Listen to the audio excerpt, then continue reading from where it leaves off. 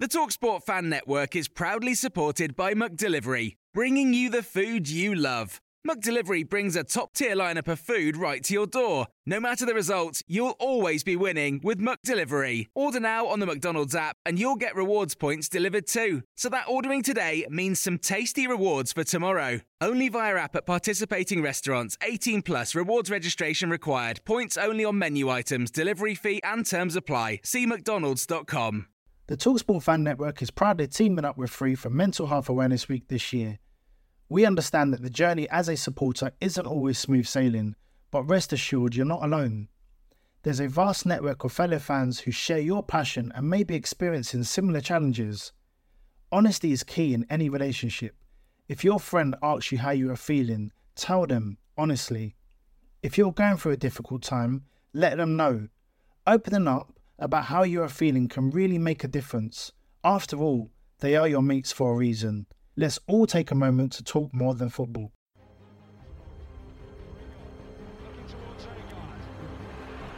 Ravel, ambitious, but brilliant!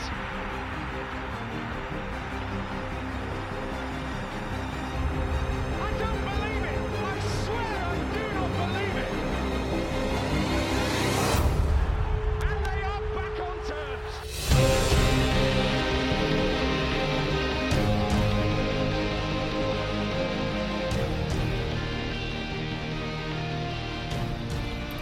Hello, everybody, and welcome to New York Talk. This is the Rotherham United podcast. We are back again. We have a review of sorts to do, I suppose, from Tuesday night. But then we're going to look ahead. We're going to look at Cheltenham Town on Saturday afternoon and some transfer business, sort of, to talk about. We'll get on that. Lewis Holden's back with us. Thank you for joining us, Lewis. It's been a while. It has. But yeah, thanks for having me on again, lads.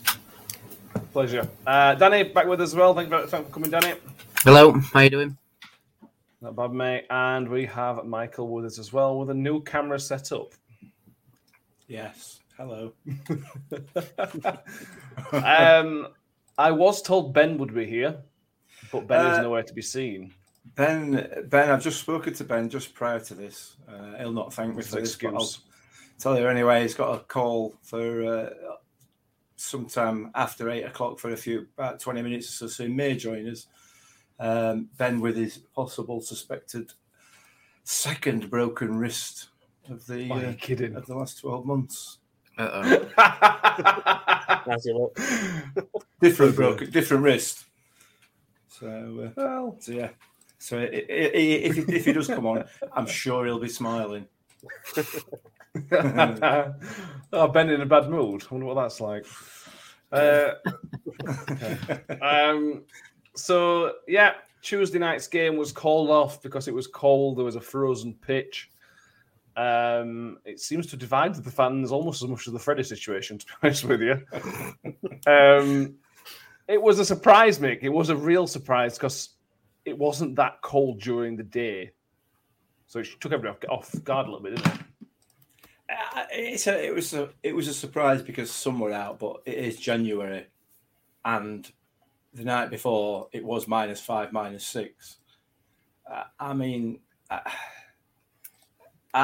The fact that anybody would think that the club weren't taking reasonable precautions about the weather, it's a bit peculiar. Some of the stuff you read on social media, just for a person of my age, I find it really hard to get my head around. I do honestly. It's like, well, what do you think? It's not like a deliberate act, is it? You know what I mean? It were cold. Pitch is frozen. It happens. Get over it. We lose. Get over it. Come on. Yeah, I was also surprised with how well we've done in the history of New York Stadium. Last season was the first time we've ever had a postponement because of a pitch problem. And now we've had 3 or whatever it is. I think it was a couple last season. I count this one as well. I think that's part of the shock as well. This is a new thing, Lewis, for the state, for not as Rotherham United's history, but in terms of New York Stadium, it's new and weird that we're having to get games called off because of the pitch. We're not used to it, I suppose. Yeah, well, I think we're quite well known for having one of the best pitches in the league, aren't we? We are well, it's looked after and everything. I think it was just I don't think it helped with Saturday with a frustrating loss against Fleetwood that fans were annoyed anyway in the aftermath of that. But I think it's just been blown out of proportion, really. It's just the fact that some people think it's like a big conspiracy theory is baffling, really.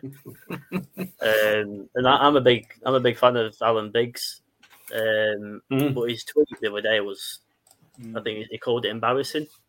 I think it was his word. It's just a bit weird, to be honest with you. I think he did tweet before he thought there, didn't he? He didn't, but the thing is, he didn't just tweet once, did he?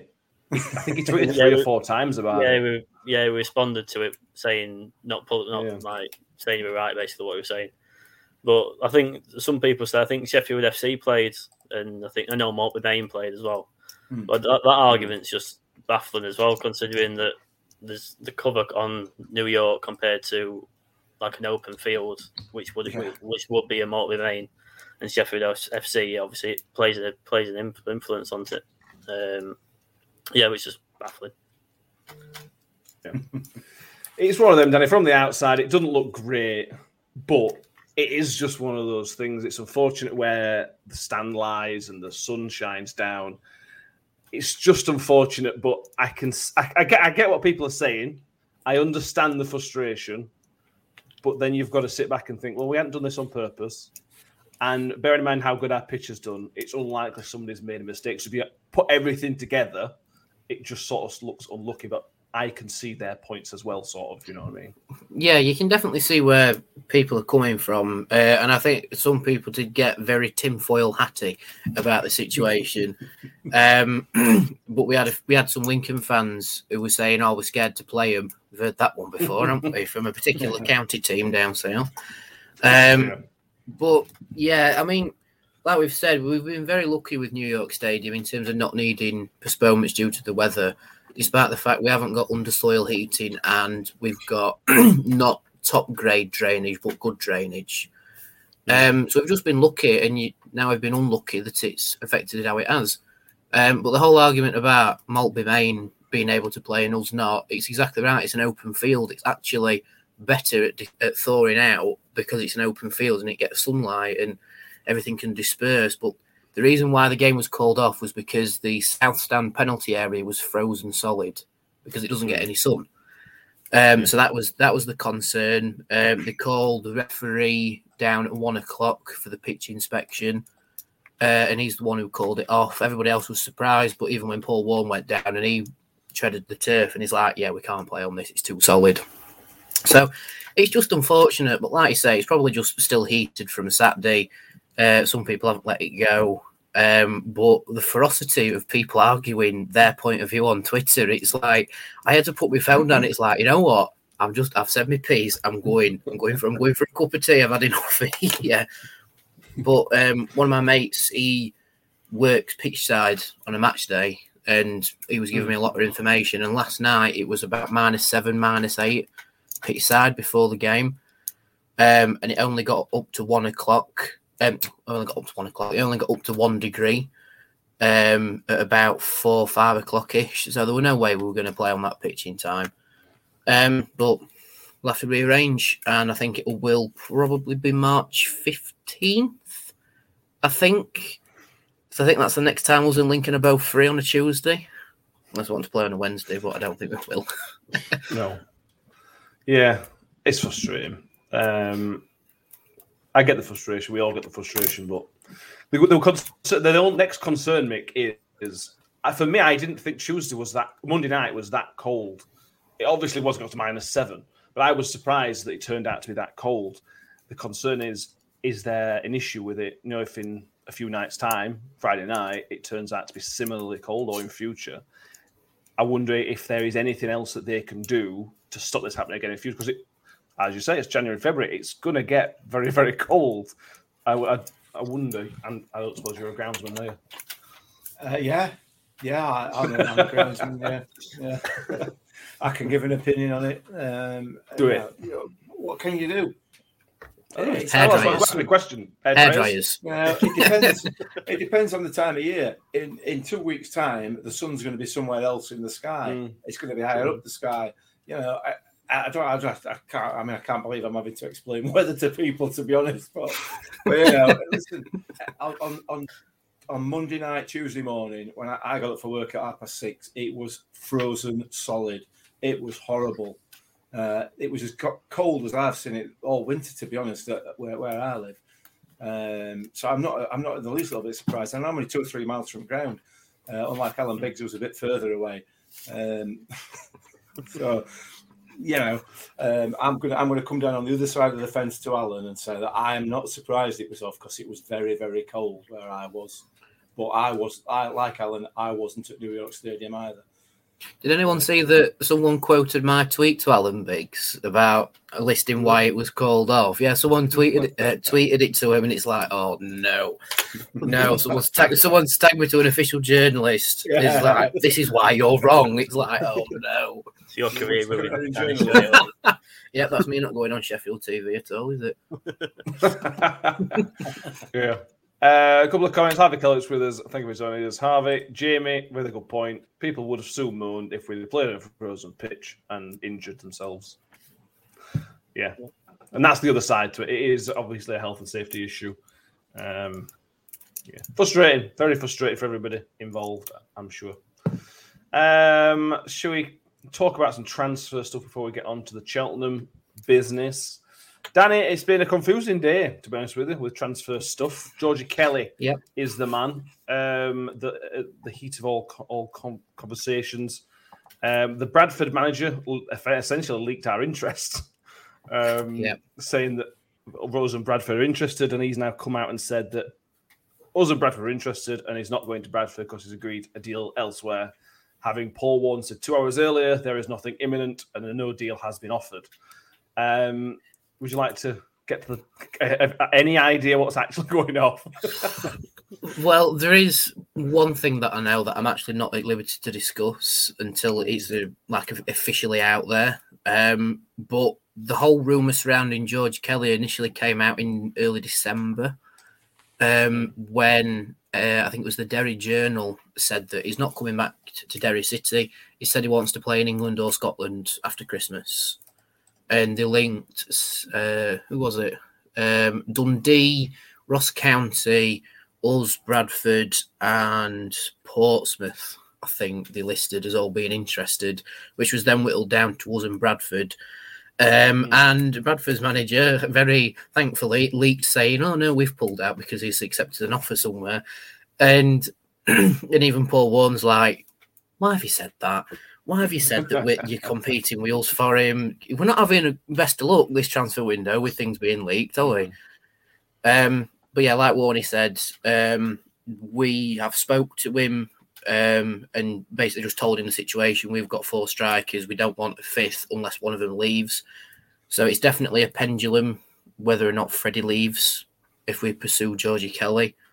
But if I was a betting man, which I'm not, sort of, I wouldn't put money on George Kelly coming to us purely because we've seen this situation unfold before and he's ended up going to Sheff Wednesday. You know, so it might unravel that way again. I will probably scream myself to sleep in a pillow if he does end up going to Sheff Wednesday instead of us. But yeah, it's one of them where you just have to wait and see how it develops because it's a tricky situation. Yeah, it feels, Lewis, like everything depends on Freddie, doesn't it? If Freddie goes, I suspect we'll pull the trigger. He's ticking a lot of boxes. He ticks a lot of the Freddie boxes. He scored goals. What is it? Where am I going? 58 goals and 133 appearances as a striker, according to Transfer Market. So he ticks the Freddie box, it seems, rather than the sort of Smith and Coyote box. Yeah, on paper, it looks like a good deal. I think Paul Davis saying it will be a free transfer, which suits us as well. Is it good? I think he's 25, so it's good age as well. There's just a bit of question marks about him considering he's not played in England before, and the standard, in no disrespect to the Irish league, it's just different to even our even League One. But he's got the stats to back it up. It's just like you say, it just depends on Freddie really. It all seems to have gone quiet again on him, apart from the odd Twitter rubbish you see. Yeah. But yeah, it just sort of depend on Freddie. Right now, I can't see him leaving, just from my point of view. I think he'll stay with us until summer. and then maybe selling him depending on what he's feeling. But yeah, it would depend on Freddie. Yeah. He changed his tune a little bit today, Mick. Paul Warne is talking. He sort of talks about almost needing to strengthen. Whereas in all his other interviews, he did go on to say he'd be happy to finish 1st of February the same squad. But when the transfer window started, he was not talking about strengthening at all. There was no word of strengthening. Obviously, they've got some names just in case, but his tune has changed a little bit. So I wonder if something has changed behind the scenes that we're not privy to and that he can't tell us about yet. Possibly. But one of the things that's changed is that Freddie's obviously put in a transfer request. So that obviously has changed. Maybe Paul Warne's telling the truth. Maybe Paul Warne's not keeping his cards close to his chest, and he's telling the truth with no interest until we sell Freddie in anybody. Why is there any real reason to think any different to that, or speculate any different to that? Because we've seen the issues that speculating on transfers has on certainly on social media, and whether that translates into supporters' behaviour at the ground should Freddie get a start or come on as a substitute. All of those things are negative, really, aren't they? They're all negative outcomes, if you like. If we sign somebody, and it'll be the right person. If we don't sign anybody, we don't sign anybody. We've got the right people. You know what I mean? All we're trying to do is add a little bit more in there if something is taken away in the shape of Freddie. So I don't see the point in speculating personally and all this nonsense. Why? It's fun. Well, yeah, but that's just me. I'm not bothered. I don't want to. Whatever happens, and we'll take it from there, won't we? That's my view. I trust in Rob Scott. I trust in Paul Warne to get the right people in if they feel that they need anything else. And when they announce it, happy days. That's me. I'm happy. If they don't, I'm not going to cry. You might. I tell you what will happen. We'll discuss all this and it'll go out as a podcast tomorrow on Friday. And then we'll announce saying Freddie Ladipo's gone to, I don't know, somewhere, and George Kelly's joined the Millers. And it'll be like, damn. That's just sod's law. Yeah. That's bound to happen, really, isn't it? Yeah, it is. Chris Tether points that in relation to George Kelly, we can't expect to sit there and wait for us. If he's good enough, just go and sign him before somebody else does. Now, the I come back to that would be, number one, he's a risk. So it's not like we're signing Freddie, who was proven at this level, and he's out of contract anyway. So from his point of view, if we appear to be, based on the names linked, we're the highest ranked club out of them. We're nearly a championship team. So he should wait, realistically. If I'm in his shoes, I'm thinking, I want to wait, see if Rotherham are available. Because you've got to assume we're going to offer more money because we're a League One club. We're a highest placed team. What's the harm in waiting literally 10 days? Because the transfer window ends in 10 days. So it seems to fit all around for him to wait. Because hopefully Freddie goes from Freddie's point of view. And there is no rush. It feels to me there's no rush on this one. I might be wrong. Joe Dapper also, their season ended in November. Did you say, Danny? They only play a summer season in Ireland, so their next season's 2022 in April, I think, when their season kicks off again. I think. Yeah. It just depends on how desperate he is to play football, in my opinion. If he's chomping at a bit to play football, then he will go to Bradford and work his way up, or whoever else is interested and work his way up. But like you say, I think the main risk with him is that, do we really want to take someone from the League of Ireland, which again, no disrespect to League of Ireland, we don't know what their standards like because we don't watch it because we're all English. But would we take the risk on taking him straight from there and then putting him into the Championship without bedding him in first in League One? If that makes sense. And like you said, it might be in his best interest to wait another 10 days or so to see if Rotherham become available, and then if not, then he signs with somebody else on the end of the deadline. But if he's desperate to start getting himself busy in English or Scottish football, then if someone's got a contract on the table, it's well within his right to just go, yeah, I'll come and play for you. Yeah. Yeah, it is. And there's always, throwing a left field one. Warney might have feel that we need somebody with goals, and he may feel he wants to loan JJ out. Now, I don't think that's the case, but you never know with the games that JJ has played. That's always something that could be the case. Owen O'B, apparently it was scheduled to go to Lincoln, but it lasted. At least it would be a bit warmer. Very good. Anybody got any little transfer rumours? There was a phrase to Birmingham one which has gone quiet very quickly. Anybody else? Any of the transfer rumours seen bubbling up?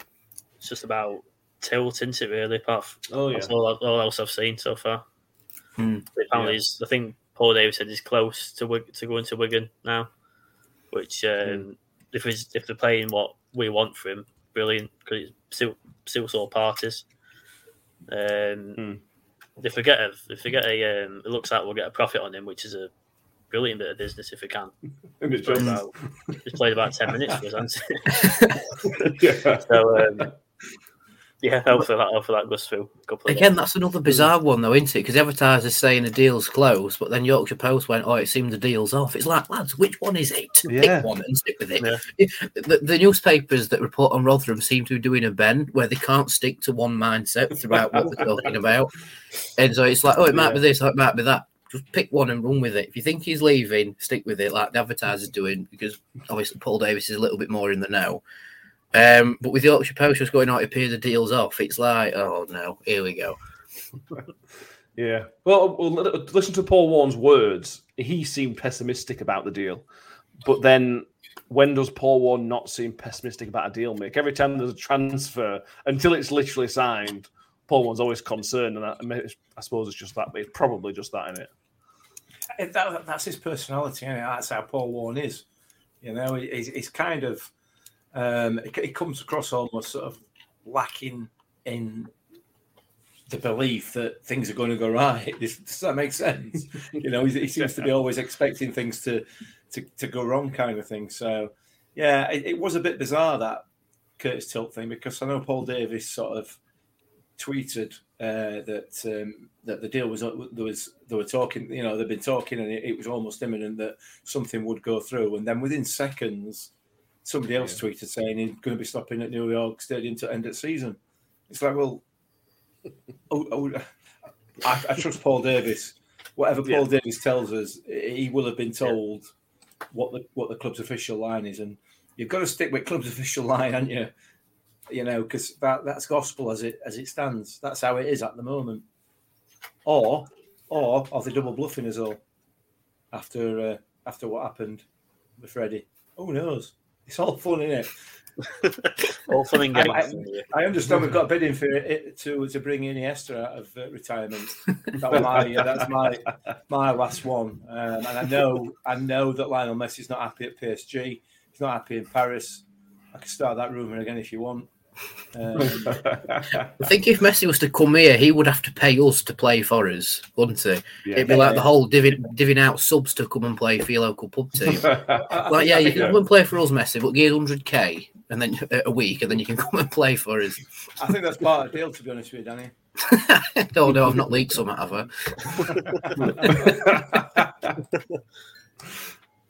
I? Brilliant. I suspect with the Tilt one, I think because Paul Warren said something along the lines of "I'm preparing for him to be here for the rest of the season." I suspect Yorkshire Post or somebody's gone, "Oh well, that means he's stopping for the rest of the season." He did say other stuff as well, didn't he? I think it's important to point out. We'll see. Hopefully, for Tilt's sake and our sake, it's done. Yeah. Because unfortunately for him, he's not needed, and that's the black and white of it. Unfortunately for him. There we go. Midweek game. There was only one midweek game that affected us. Wigan came from behind again to win. They've still got a few games in hand. They're still behind us in the tail by a point. Did anybody watch the game? No. Me neither. I was too busy crying about pitch being frozen. I couldn't stop any football. So nothing really changed in midweek because of that. We don't know a lot about how fixture congestion is going to affect teams. But let's talk about football that's actually, scheduled to happen. Cheltenham coming to town on Saturday afternoon. The first time we've played them at home in a little while, 2012, was the last time we played them at home, which was a 4-2 victory. I looked at the table earlier, Danny, and I thought, you know what? I'm surprised they're up there, 14th, 15th. And then I looked at their recent form, and it's rubbish. They haven't won in their last 9 or 10. The last win was in November, and it was against Gillingham, who we know are very bad at the minute. I was expecting a tougher game, and then I looked at the fixtures like, actually, we might be meeting them at the right time here. Yeah, I mean, I had a look at their press before coming on, and they haven't won in 2022 yet. Yeah. But knowing the pot luck that follows Rotherham, there's a first time for everything. And because you haven't won in 2022, we'll just go, here you go, lads, there's 3 points for you. But no, with Cheltenham, they have actually started recruiting really well. I think they've got a young lad on loan from Tottenham who's just signed, so he's looking to make an impact in the EFL. They've signed a guy from abroad, I think from a Norwegian team, I guess. I think it's Norwegian. It sounds Norwegian. Anyway, so they have been recruiting players quite well, but it almost seems like they haven't bedded in yet and they haven't clicked. And yeah, like you said, it is quite surprising that they are, what did you say, 14th in the league? 14th at minute, yeah. Yeah, so they've obviously picked up points earlier in the season and been coasting a bit with more draws, but, you know, it's one of them games where they lost 3 points in the last minute against Charlton last time out with a last-minute winner. So they'll be looking to improve on that, which is sort of bad news for us because they've already played a team with a very strong squad. So it's like, right, just go again, but improve. You know, so it's a bit of a teeth clencher for me. Yeah, but we've got with potential banana skins all over the shop this season. This is another one. Yeah, they've drawn the joint most amount of games this season. They've drawn 10 games, only them and Wednesday that have drawn double-figure games, and that's how they find themselves in there.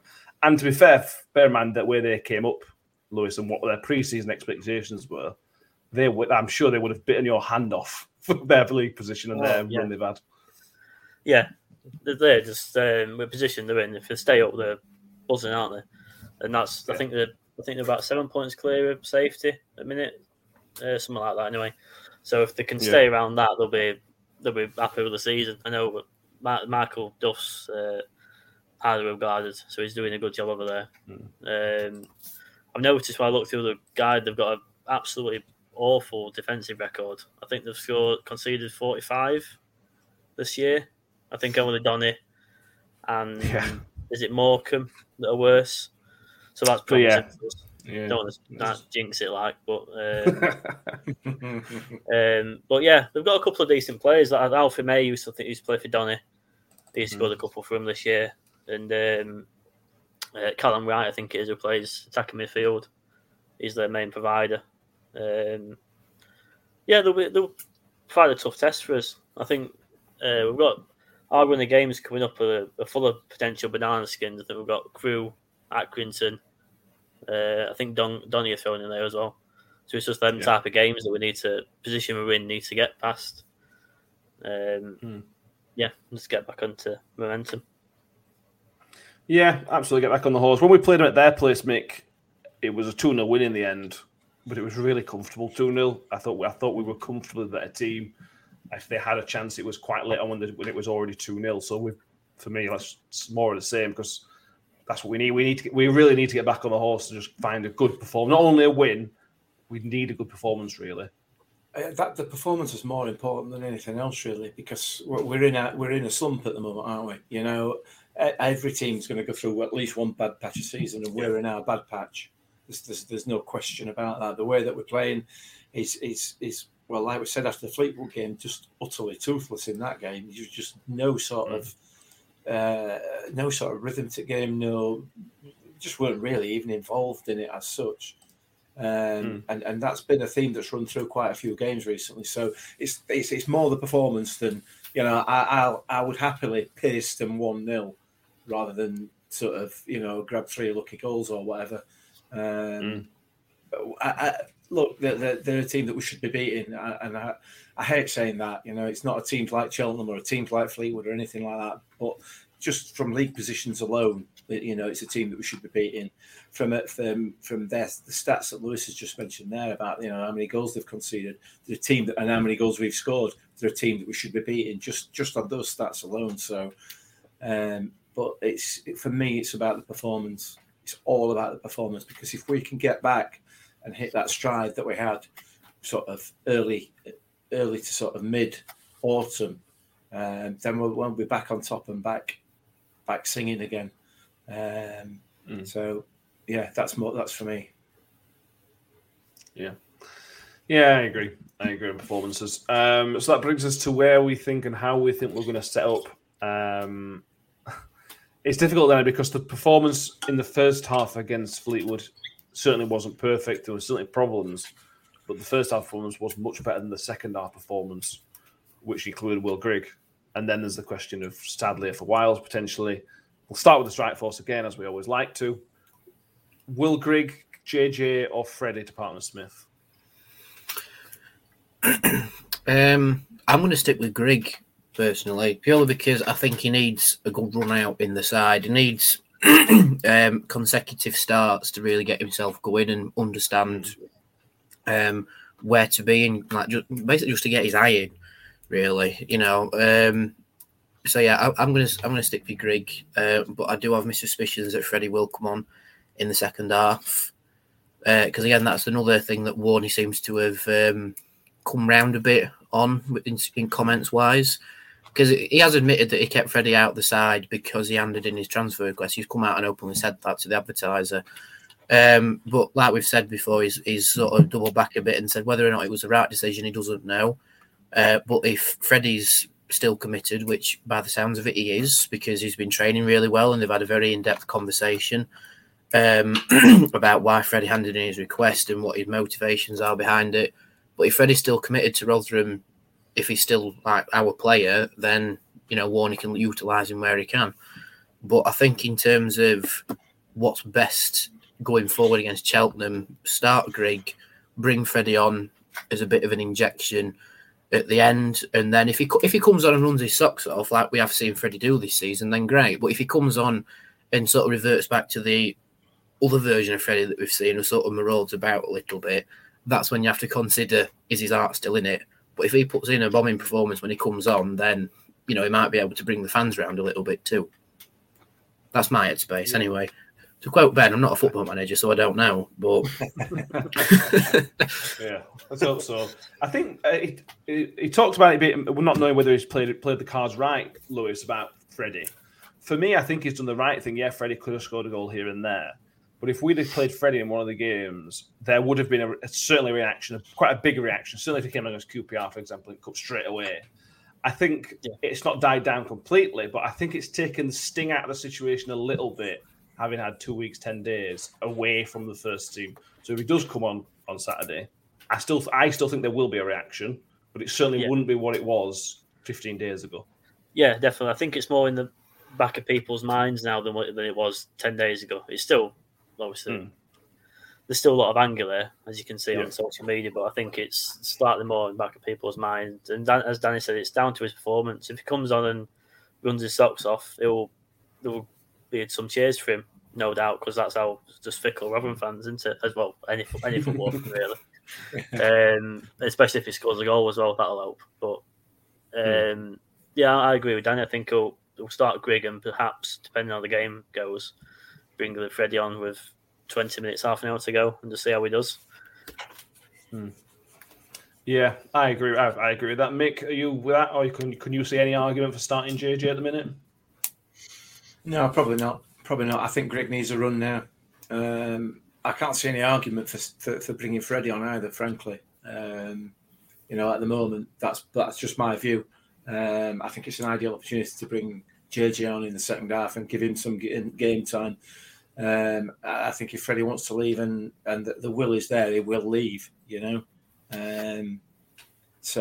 But Grigg, for me, I'm with Danny, definitely 100%. He needs he needs a regular run of starts, and he'll start firing. Sunderland can't call him back now, so it's time for him to start. And could score 20 goals. Yeah, exactly. Without fear of him leaving. So and let's get the Freddie situation sorted out. I noticed there's a couple of comments from John Morell, the Birmingham fan, on the thing there. He's put on about thinking Freddie would face in Barnsley at the weekend. I'm assuming then, John, that about Birmingham playing Barnsley at weekend. Is that? Yeah. Never believe anything you read on Twitter from like some sort of EFL transfer, whatever. It's got 10 followers. Yeah, exactly. Mind you, though, even the official ones have been a bit iffy this season. You know, with Football League World and such. Yes, I will name them now because the advertiser has. I think with Football League World now, it's one more strike and they're out. You know, because they got the Gregory Cole thing wrong. What was the other exclusive they got wrong? Stockton. Yeah, that's it. And so it's like, you know, that's 2 warnings now, lads. 1 more and you've battered out. You can't give them 3, to be honest with you. Yeah. You know, you could give him a second yellow card and go, right, that's you done now, if we're talking football absolutely. terms. But I don't know. Freddie to Birmingham, maybe. You know. Could you see Birmingham playing, let's say, 800 grand, which that's my random figure I've put on it. But that's going to be roughly what we're asking, realistically. Can you see Birmingham paying that cash, really? I can't.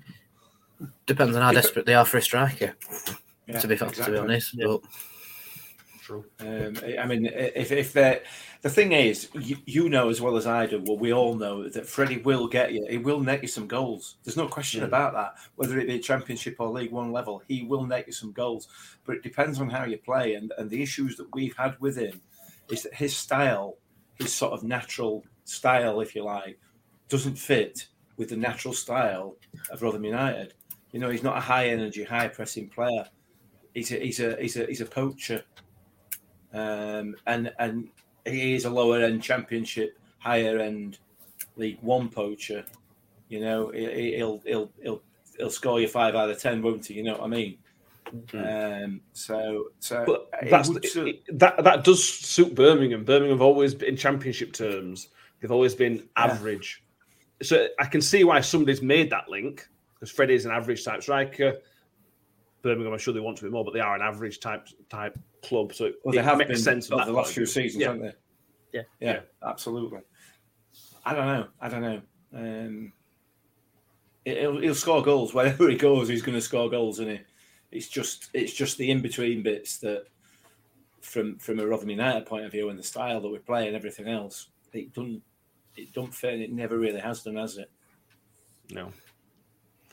No, it doesn't. John Mill on the Birmingham point of view says they sold an EK for 300k and working on a 1-in, 1-out situation, so might be interested, but can't see them splashing 700, 800k. Too much of a risk. There you go. And to be fair, there's a fair few Championship clubs in a similar boat. There's not much cash floating about, is there really?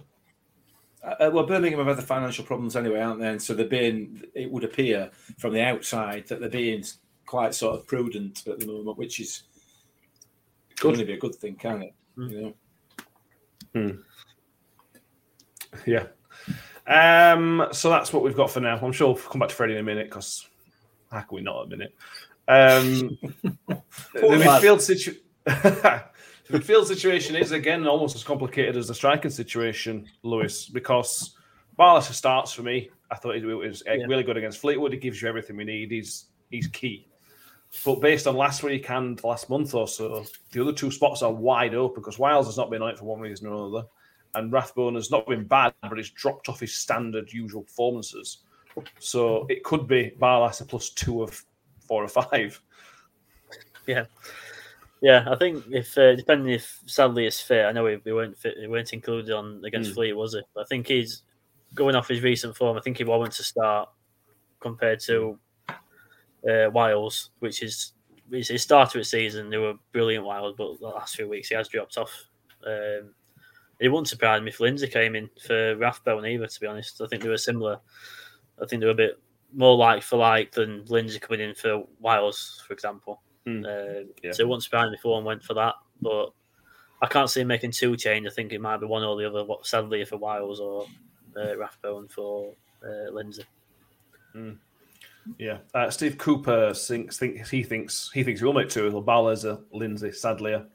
With another comment somewhere else, which I have lost. Here we go. Josh Smith attempted to bring in Lindsay for Rathbone or a Duffin for Rathbone and push Barlaser further forward. Let a Duffin sit. Sadly, even for Wiles if he's fit enough to start. That's interesting. Mick, I would love to see a Duffin start, but I can't see him getting in there in front of everybody else. No, I can't. It's too similar in terms of the position that he plays to Dan Barlaser. He's not got that. Obviously, not got that passing ability. Nobody has in this division, have they? Realistically, I can't see a Duffin starting. Sadlier, I'm still jury's still out for me on Kieran Sadlier. You and Ben. I know that. Yeah, listen, I know he's got it, but he is no Ben Wiles, is he? And I know that, and it's so difficult because Ben Wiles has just not been up to scratch in the last 5 or 6 performances or appearances that he's had. So, I don't know. I guess sadly a run. But I think the other thing I would say about Rathbone is maybe is Rathbone being found out a little bit. I don't know. He's just not been that effective, has he, in the last few games? Whether that's just reflecting whether the way the team's performed or what, I don't know. But Lindsay and Wiles for me as Barlaser is a given. Yeah. We should plug this now. If you haven't already, you should check out the Barlaser episode. We spoke to Dan Barlaser. We put it out Wednesday night, Thursday morning podcast. If you haven't watched that already, go and give it a watch because it's brilliant. You'll get to see his dog. His dog makes an appearance halfway through the episode. So there's Danny's dog as well, isn't it, Danny? Yeah. He wasn't very lively, my dog, though. He didn't perform as much as Barlaser's dog, shall we say. In fact, he's doing the same now. He's just fast asleep next to me. I won't show him off this time. I'll leave him there. It's really good. He really enjoyed it. Great lad. And again, we're seeing with Victor, Mick, weren't it, where he stopped on for 10 minutes afterwards and chatting about nonsense as a top guy. Yeah, talking about Netflix and all sorts of stuff. While watching on here, watching this, watching that. It's just like, but it seems to be a theme that runs through all our players, doesn't it? You know what I mean? Good human beings. 3 we've spoke to. Yeah, well, there you go. 3 out of 3. 3 out of 3, and it's a cross section as well. You know, we spoke to Gimmer, we spoke to old Gimmer, we spoke to young goalkeeper, and former Premier League player. So it's like a cross section. We just need a striker, and we've got the lot now. We've got every section covered. Well, let's try and get Freddie on before he goes. That'd be an interesting chat, wouldn't it? Good lord, it would. I'm not sure Woody's going to come back on. You call him an old Gimmer, by the way. I'm not sure how happy he's going to be about that. It's nearer my age than he is some others. That's true. So that's we covered off midfield. Danny, what do you have to ask you? Your midfield setup. I think the one issue I have with trying to play Sadlier and Barlaser both in midfield is that it sort of goes back to like a straight line in midfield because you've got Sadlier in the number 10 position, then you've got Wiles or Lindsay on the centre circle, but then Barlaser's, sorry, Alison, his distribution's best from the quarterback position. That's where his distribution, because he can dish it out to the wingers or any sort of wide player. So that's the only issue I encounter with that, because I think if Warney does play Barlaser for his distribution, then you have to have the 2 midfielders in front of him, which is either going to be Wiles, Rathbone or Lindsay. Like I say, I think Rathbone is a little bit off pace at the minute, whether, like Mick says, he's been found out or he's just a little bit off pace. I don't know. But that's the thing. If you're a bit off pace, we've got the depth to swap you out. You know, that's not a criticism. We've just got the depth, you know. So if Rathbone's on a little slump, just bring Lindsay in. Similar players, just they execute it differently.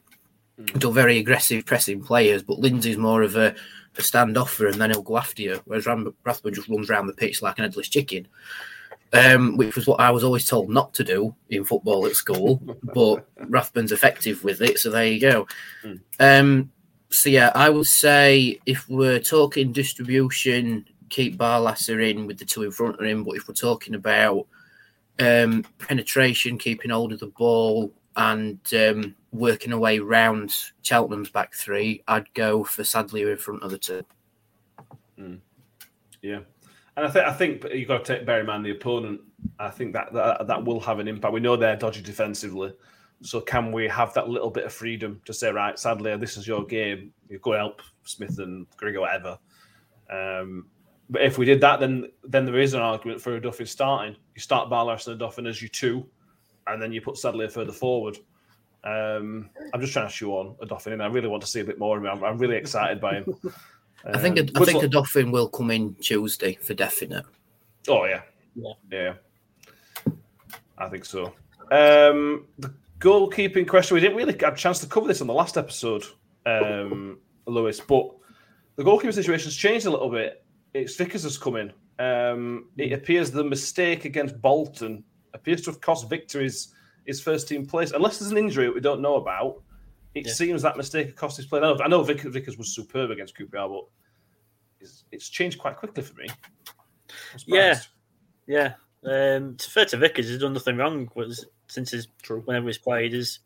When he came in, he was seen as like one of the best number twos you could have in this division. And he's not put a foot wrong, to be fair to him. Nor was, well, but apart from the odd mistake, nor was Victor. But I'd be happy to keep Vickers in, to be honest. I think, as you say, he's warranted his place. And he has been one of our stronger players over the last few weeks. So I think he deserves to keep his place. Yeah. Danny, anything to add on the Victor? Would you assume Victor comes back in on Tuesday again like Oduffin? Yeah, I'd say Victor comes in Tuesday, and if Victor does exceptional, then he'll come back in against Crewe on the 29th, I think. But yeah, it's a marvellous thing having goalkeeper depth where it doesn't necessarily matter which one you play because they're both very good goalkeepers in their own right. We've not really had that situation in a lot of seasons gone by because we've usually had like the certified starter and then his backup just in case. But it's great to have two goalkeepers that we know we can rely on. All right, Victor has a little bit more of a mistake in him than Vickers does, but Victor and Vickers have both pulled off some game decisive saves this season. So it would be a Football Manager, eh? Yeah. And to be fair, Mick, when you change keepers, it can often have a really bad impact on the defence. It hasn't really. I know, all right, yes, the goal we conceded against Fleetwood was a little bit embarrassing, but other than that, the defence was solid. He was solid. Same with the QPR game. It's strange how it's not affected the defence in any way because you often see that when you change keeper a lot. We've got a very experienced back three, whoever you're playing there, whoever's available. So I don't, and couple that with, as you just said there, the two keepers are pretty much of a muchness. They're both as good as each other. You know, I suppose Josh Vickers is more as a more experienced keeper and probably got less of a mistake in him than Victor has. But I as far as the likes of Woody, Wes Harding, Michael Heckway are concerned, you know, I don't know, and Reg, I don't think they really care who's playing behind him because they've got confidence in whoever it is, and they know that they're going to behave in the same fashion, really, pretty much, you know. So, yeah, I don't think it's an issue. I think it's only an issue for Victor and for Josh Vickers. They're the only two people who could have an issue with it because, you know, they're competing with each other. But like Victor said when he played us, you know, when he spoke to us, he's as happy for Josh Vickers when he has a clean sheet and makes a couple of good saves or whatever as he would be if he'd done it himself. And again, that's sort of a testament to the way that Warney's got this team working for each other. So I don't see it as an issue. Who's between sticks, to be honest. Fair enough. There was good news in midweek. Although our game wasn't on, the reserves had a game, and Angus MacDonald made a return. I think it was captain. Yes. So it was a very, very young side. amazing news, Danny. Really, I'm really happy to see him back out on a reserve game, but back in a red and white shirt. Yeah, it's the first 90 minutes of football he's played since Cardiff in May. And I mean, he's edging it ever closer, which also probably prompts the Curtis Tilt situation to move a bit quicker with Wigan, because we've got a defender coming through anyway that's going to be like a new signing. And I listened to his interview he did with the club today, and he's absolutely buzzing to feel like a footballer again. You know, he's been isolated, training on his own, just running. Now he's back in with the squads. He's in the match day 18 now. So yeah, it's great to see. And like, even though the club said he's most likely to get another run out in the next game, is it called the Central League Cup that the reserves are in? Yeah, I think so. Yeah. Their next game's on the 1st of February. So if we don't see Angus in the squad for Doncaster, it'll be in that game doing full 90. But I hope to see him at least make a cameo, potentially against Cheltenham if there's a call for it, or against Cambridge in the Pizza Cup as well. We do have the option to now. But yeah, it's just great to have him back. And the welcome he's received upon his return has been fantastic as well. It's almost as if he's been in the squad the whole time, and he's just come back from not a big injury. But you know, it's just nice to have him back, isn't it? Yeah. It's nice to see McDonald on the squad seat. Yeah, and it has given the lift like a new signing. Certainly from the fans' point of view, from what I've seen, it's like a new signing. That excitement of him is like we've just signed him. And sometimes you need that. And you know, when you run a little bit of a bad run, it's good to have that little bit of good news, that positivity. You've got to assume the players are feeling it to a similar extent as well. I'm really hoping we see him against Cambridge. I don't know if he's fit enough to start the game and get an hour under his belt or something like that, but we'll talk about that on Sunday. Is there any argument for you, Lewis, to change the back three? Reg, Woody, Icky with the back three against Fleetwood. Again, the goal was rubbish to concede, but other than that, they were very good. Is there any reason to change it? Not for me personally. I feel slightly bad for Harding that is out of it, but the way they're playing, there's no reason to change it. They're both been, all three of them have been solid as a rock or in all games I've played. So not for me personally. Yeah, I agree. Completely agree. Joel Dapo, can we see both wing backs being changed as well? He wants to see Miller start because he's never seen Mikel Miller have a bad game. Adding if he's fit, which is a good point. Apparently he is fit, Mick. Everybody's fit apparently, although he might be hiding something a little bit there as he sometimes does. Can you see Chio changing? He tends to drop Chio out occasionally by way of a bit of a surprise. He did against Cheltenham last time. Yeah, he did. He did. I don't know. I don't know if he. The thing is, if he drops Chio down to bench to rest him or whatever, then Wes Harding's going to come in that position and take the wing back position up. Is there any reason why you would think about dropping Shane Ferguson? I mean, I can't think of a reason other than the fact that he's a little bit older than the rest of the players. Does he need a bit of a rest? You know, he's been exceptional the last few games. And I'd love to see Mikel Miller as well. I'd love to see him back in the team. But I suspect on that point, and it's just my opinion, that until Shane Ferguson either gets injured or doesn't have a particularly good game, I suspect Miller might just end up coming on as a substitute, just to give him that rest. I can't. That's going on based on the fact that that's what's happening in just about every other position in it so far this season. Yeah. Can you see a change? I know, but I agree with Mick, Danny, that I think Ferguson's been really good in the past month or two. The only reason the change is injury or a change in attack to add that extra pace. But then, like we saw at Cheltenham last time, do you want that for the last half an hour, last 20 minutes, and really kill him at that late on in the game? Yeah, I mean, it is another interesting dilemma for Paul Warne to work out. But in terms of Chio and Fergie, they do all right on their own. They sort of complement each other a bit. Ferguson's more of your experienced head on the ball who gets into that position, and crosses the ball in, whereas Chio sort of just kills them off with pace. Not quite as good at crossing the ball in, but he still gets into the position and creates the chance. But yeah, I think the only reason, we dropped Fergie is if we wanted to hit Cheltenham hard and fast in the first half. Because then if you've got, if you've got Chio and Mikel on both sets of wings, their back three will have a tormenting time dealing with that amount of pace. Because Cheltenham sort of set up with a more of a defensive wing back thing, whereas we're more attacking wing back. But then, do you want to just sort of match them up a bit more and then kill them off with pace later in the game? So I think we will stick with Fergie out on the left hand side and probably with Chio on the right hand side, because they didn't do much wrong against Fleetwood. Like we said in that review, we were just toothless up front.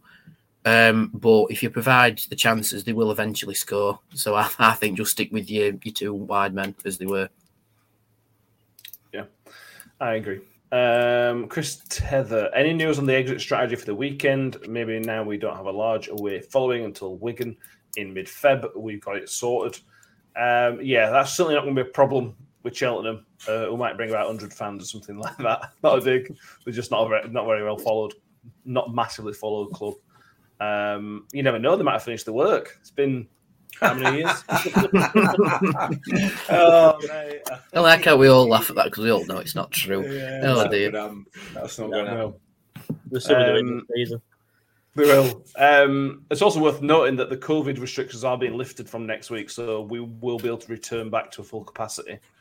Well, full capacity except the 1,200 we can't have because of building work. So not full capacity, but over 10,000. You never know, it might be finished. Although if it finished, Club would have probably told us, wouldn't they? They probably put a statement out. It's trending now to put statements out, isn't it? Like every other championship and League One club, isn't it? Can you imagine council finishing a job within a 6 months after the end of its when it's supposed to have finished? That's going to be still doing it next February. It's still going to be the same next season. It's bizarre. I'm surprised there's not been anything more made of it. It's certainly in local press and everything else. I'm really quite surprised, but football's not that important, I guess, in the scheme of things, particularly with what's been going off. But I don't like it. I don't like it at all. I think it's really, really dangerous. What the current exit strategy? Yeah, absolutely. Yeah. I mean, I know it's going over old ground, but the last game, who did we play? I can't remember who it was when it was in Bolton. We didn't leave the ground till probably 15 minutes, 20 minutes after the kick, after the end of the game, and we were still stuck in it. We were still queuing. We're still wandering around a dark car park in a massive crowd, trying to find your way down a little tunnel. That's 20 minutes after end of game.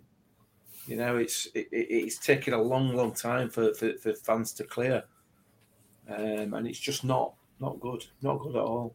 But anyway. Righty says on YouTube that they've put a new path in that runs between New York Way and the train line at the same level as the South Stand car park. So there may well be a new exit strategy. It wouldn't surprise me if they've put it in and then they don't use it. Yeah, it's like them temporary stairs that they put in to get into the disabled car park. I have not seen one person use them. And who did we play when I was in the East Stand? I think when we played Man City when we were in the East Stand, and I went and looked at the steps and they taped them off. It's like it just goes back to that age-old saying that me and my mum have, and just go, it's all from council, isn't it? They have definitely got at least 16 silly decisions every year in them, and I think we're probably at least the 7th this year already. Here we are. It'd be nice to be back. I was excited on Tuesday. It'll be 22 days, whatever it was, since New Year that we've been back. So it feels like a long time. And over the next couple of months, we're going to be there a lot. We're over all the games we've got coming up. So let's just finish off with some predictions. How I think it's going to go.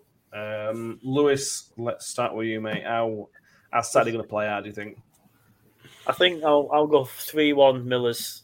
I think it'll be quite a tough game, but I think our quality going forward will prove the difference in the end. I think they might snatch a goal in first half, and then we might rattle through them in second half.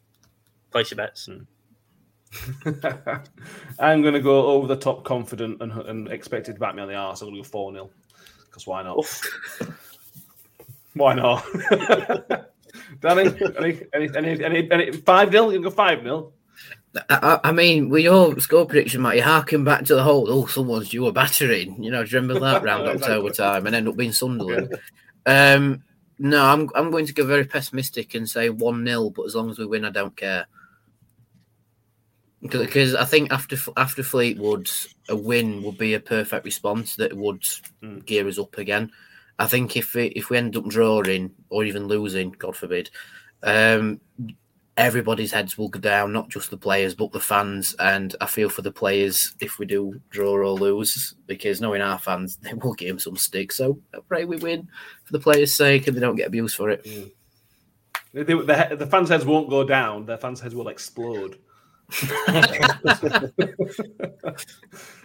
Mick, what do you think? You said we need a performance as well as a result. Are you going to tell me? I was just thinking that. Can you imagine? And if we do lose, they're going to need that bridge over at River Dun, because water level is going to rise about 6 feet with everybody crying, isn't it? So, no, listen. This is it. Our bad patch is over now. We've lost 2 in 25. It's time we got our act together. We're back on it. 4-0 Millers. We're going to go for it Saturday, and we're going to absolutely wipe it aside. Can't believe I've just been that positive. Yeah, that definitely needs to be clipped. Not scary, that. Oh yeah. I don't know what I've been drinking. What's in that bottle? Yeah. I would clip that and put it on Twitter, but then when we lose 1-0, we'll all look very stupid if we're all Cheltenham fans see that. So I'm not going to put that on. No, don't put that on. Russ Vernon is with us. He's going to go 2-1 with Smith. He thinks Cody is going to get his first league goal. Could have been Smith getting another goal. Not at the end of the world. He's not in a drought or anything like that. But it's always nice to keep that total ticking over when he's had such a good season so far. There we go. That's what we're going to do. That's where we're going to leave it. Thank you all for joining us. If you are watching us on YouTube, make sure you subscribe. Oh, Danny's go on. I do have one last thing to say. I'm a bit heartbroken about the news that's come out saying we're not in for Jermaine Defoe this transfer window. You saying we should be back? Should be getting a 39-year-old striker who's probably past it. Yeah, I think so. It has certainly rattled a few. Can you imagine Jermaine Defoe in a Rotherham shirt? Like, imagine saying that to someone 10 years ago. They'd have put you in an insane asylum. Jermaine Defoe at Rotherham. But now he's Paul Warren's poo-pooed it. He said his wage structure is far too big for us. And when I read the piece in the Star, it was so funny because the way Paul Warren explained it, it's like it's a very, very serious no. But in terms of his wage structure, it's quite funny. If people can find the article, go and read it. It is quite funny. But yeah, I just wanted to add that in because it's an awful shame we're not going for Jermaine Defoe. Yes. Is Defoe the same age as you, Mick? That's about right, isn't it? John. Yeah. I think he's on. I think he's on about as many £1,000 a week as I am in years. That's about it. Probably, yeah. Yeah, they've had some good business. Danny Bath signing for Sunderland is a really good signing for League One. I know they pipped Sheffield Wednesday to him. Frustratingly good business. And also Wigan signing Graham Shinney for 30 grand or whatever it were from Derby, sorry. That's also a really good signing. Yeah. But also it takes some time for it to bed in. About 30 grand. Everything must go at Derby. Transfer fees or paying him that a week. That's the transfer fee. I think his wages are quite high. Yeah. He's going from Derby into, so he'll be on about 80 grand a week. Well, yeah. Yeah. Poor Derby. That's for another time. Yeah. We'll find out what happens with them by February. Because apparently they're running out of cash by February. No, this year. That's when Derby are apparently running out of cash in February. By the time we find out in February, they'll each Wycombe, Middlesbrough, EFL, and Derby will put 20 more statements out each blaming each other. We'll get blamed somehow. They'll blame Boris somehow and all. It'll be brilliant. Did anyone see the EFL statement today? Yeah. Like a book. That's how to scroll through. I can't. I ain't got time to read all that. You get to the first point of the make, it's like, I can't be bothered. My tea's ready. I was to put phone down. I was mixing a couple of paragraphs on that rate, but I'm not ready for full essay. No, at least when Middlesbrough put theirs out, they're quite short, succinct, and they're very vicious and to the point. But they're very, to the point. It's crazy watching this unfold from the outside. At least we're not involved. We're not involved in this kind of thing. Thankfully, we're not. So that's nice. It's nonsense. We can't sue somebody. It's absolute nonsense that any club would look to alter what happened last season on the basis of,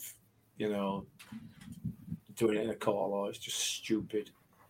But maybe Wycombe are just looking to try and waste as much time as they possibly can, as per usual, till Derby go out of business. Could have. Yeah. Well, if you see his interview, he's a lawyer, isn't he, the Wycombe owner? So what else is he going to do? Well, there you go. Court? That's literally his job, isn't it? That explains a lot. Then that explains why Wycombe waste so much time in it, because time's money, innit? I spoke to a Wycombe fan last night on the EFL debate with Gab Sutton, and the Wycombe fan reckons we're going to go up.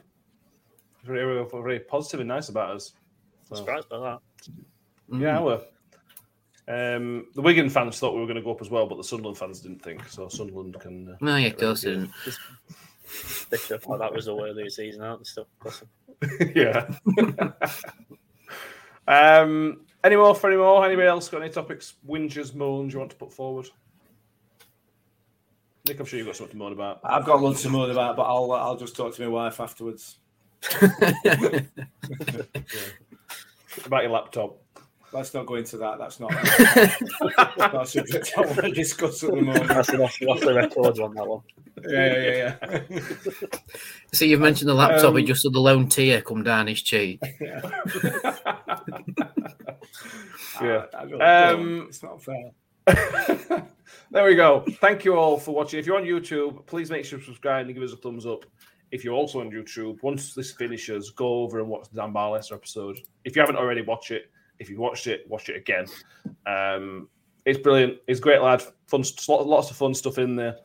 If you want to listen to the podcast, it's also out on podcast. There was a delay this morning getting it out, but that is out now. If you want to just audio listen to it, there was quite a lot of editing that had to go on for certain parts of it, but you'll know why if you've watched it, you'll know why there was lots of editing needed for that one. We will be back on Sunday evening when we will hopefully have a review this time for Cheltenham, and we'll do a very small preview look ahead to the Pizza Trophy with Cambridge coming back to town again on Tuesday. Lewis, it's been great to have you back, mate. We'll have you back again soon. Yeah, definitely. I've enjoyed it, lads. Thank you. Top man. Danny, it's always been a pleasure, and we will. If anybody's got any transfer questions, go to Danny because anyone will answer them for you. I mean, with some of them, my hands are tied, and I can't answer some of them. But if you've got a transfer rumour, please send it my way, and I can try and debunk it for you at least. Exactly. And if Danny can't answer it, send it to me. I'll answer it. Yeah, he will. Yeah, Mick, it's been a pleasure. We'll see you on Sunday as well. You're a liar. Thank you, everybody. We'll see you soon. Bye. Ravel, ambitious, brilliant.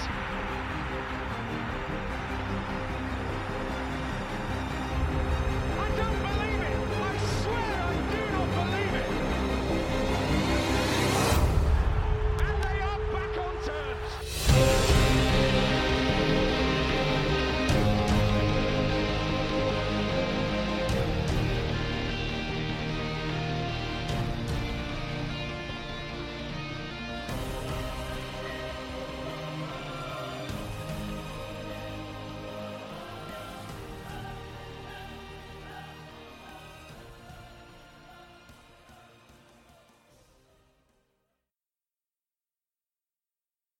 The TalkSport Fan Network is proudly teaming up with 3 for Mental Health Awareness Week this year.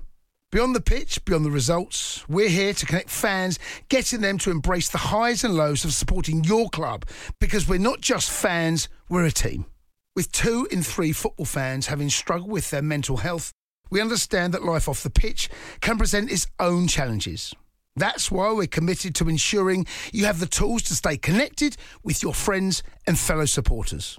Take a moment to connect with your mates. A simple text or an open conversation can make a world of difference. And if they don't respond right away, don't hesitate to follow up.